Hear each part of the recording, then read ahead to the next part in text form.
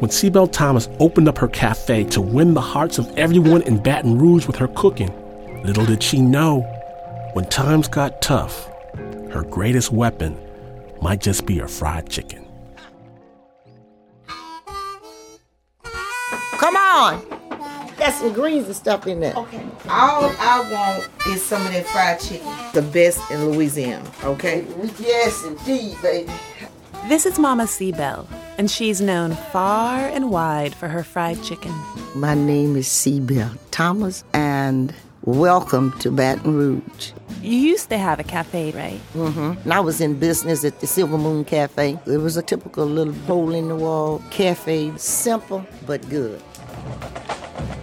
The Silver Moon was smack dab in the middle of LSU, Louisiana State University's campus, and it became home to many a hungry soul.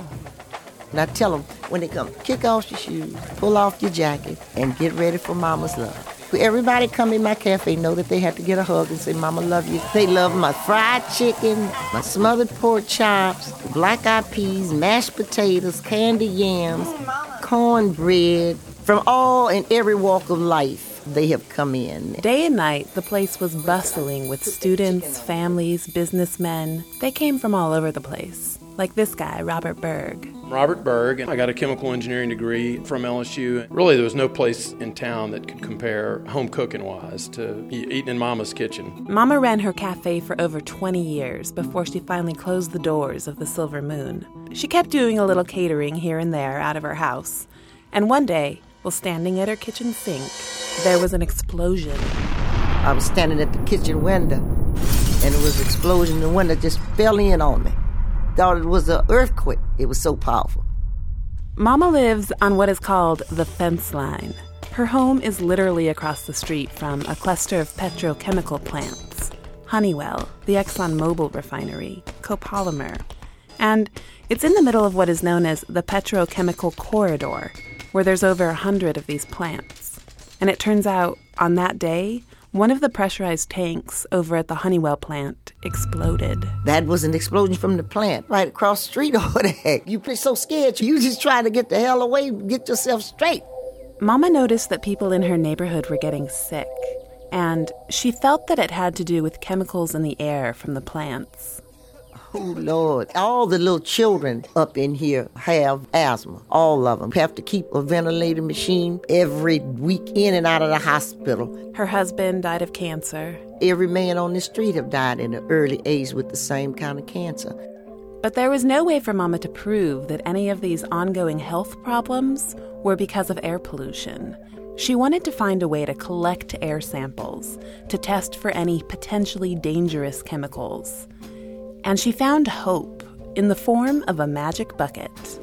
Actually, the bucket's just a regular old bucket, but inside, there's this special Tedlar bag, and when you attach the bag to a vacuum and hold it up to the sky for 2 minutes, you've got yourself an EPA-approved air sample.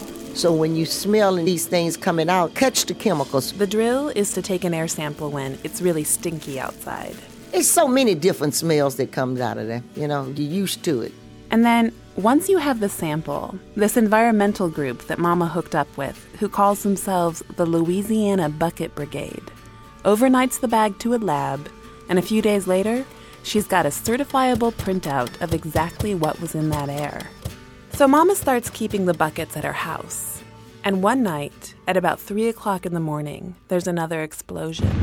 Man was knocking on the door, y'all better get out, y'all better get out. And I heard, the siren going, and then I heard somebody saying, close your windows, turn off your air conditioner, and stay on the inside. Mama said she smelled strong odors. So I ran for my daughter. Get the bucket to catch the chemicals in. She ran to the door, and when she stepped outside to put the bucket down, that fumes just knocked her back in the house. I said, oh my gosh. She said, I feel all this grease on my face. What is this? I ran and got a towel to put around her face so she could put the bucket up. Eyes burning, Mama's grown daughter stood on the front porch for 120 long seconds, taking the air sample. And then they got the hell out of there and fled to the hospital. Must have been about 300 people at 4 o'clock that morning, went to the hospital. They had people lined up. You just rip your clothes off and they just sprayed you down like animals. The results from the bucket sample came back, showing that there were over half a dozen chemicals in the air that night. For example, 4 times over the legal limit of methylene chloride. And so at this point, Mama dedicates her life to cleaning up the air. If it's not worth dying for, it's not worth living for. And Mama's so busy writing petitions and going before the EPA that she'd become pretty distanced from the folks she used to call her children back at the cafe. But they missed her, and a lot of them were trying to find her. My children all across the country, they still are trying to find me. Where Mama? How can we find Mama? Eventually, some of them tracked her down, and they showed up on her doorstep. Welcome to my house. But when they got here, they said, "Oh, Mama, thank God we found you. Like Robert, that chemical engineering student from LSU. I'd kind of lost track of her, and I read on an LSU message board someone had located her and had gone to eat lunch at her house and actually posted her phone number. And so some of the Exxon group, we actually looked her up and called her and said, "Hey, we'd like to come eat with you." And she said, "Well, what you want to eat?" Like many people in the community, Robert works for Exxon. I'm the regulatory planning coordinator for the ExxonMobil Baton Rouge complex. And of course, it's just one of the many plants that's across the street from Mama's house that she's been fighting against forever. But lo and behold, she opens the door, Hey, baby. welcomes them into her home, and feeds them lunch. Lord, bless that food and bless the ones that are about to receive. Oh, yeah. I feed a lot of Exxon people. Y'all sit down and eat. The food has been blessed. And we go and sit and eat in either her kitchen, depending on how many of us there were, or in the little garage apartment she maintains in the back. They'll say, "Well, Mama, fry some pork chop." Well, she knows when I'm coming. She knows she has to make some fried pork chops. And you know, Mama, I want some mashed potatoes, candy yams. Whatever I fix, they're going to eat it. I don't say no to any of it. Of course, if you call me and say, "Hey, I want to eat," I'm going to cook and feed you. You know, I truly love my people over there. I love them. Because the ones right across the street, they come over here and eat that I talk to, they being exposed too, and that's what we're trying to show them. So while Mama's serving up this comfort food out of her home, she realizes that she has a way to reach the men in charge. Food have a lot to do with it. They say the fastest way to a man's heart is through his stomach. She asked Robert and his colleagues to bring the top plant managers over for lunch to talk about her concerns. So at that luncheon, I had the bucket brigade there. I told them, it's not just me. This is my house, so I do what I want to do in my house. According to Mama, the top plant managers from Exxon and the bucket brigade had not met in years. I wanted to bring about a talking relationship with Exxon and the bucket brigade because they seemed like they didn't want to meet because they never would come and meet. So the bucket brigade and Exxon sat down together at the table. It was a nice meeting. I think we've had some good dialogue. Sitting around the dinner table is kind of, to me, an American tradition. I mean, that's when families have their conversations. And so I think it's a good non-threatening place to sit down. I mean, it's kind of hard to argue with your mouth full, right? You know we have a David and Goliath.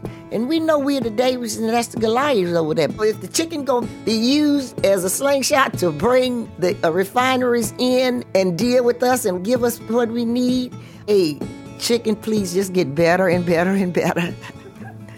All righty.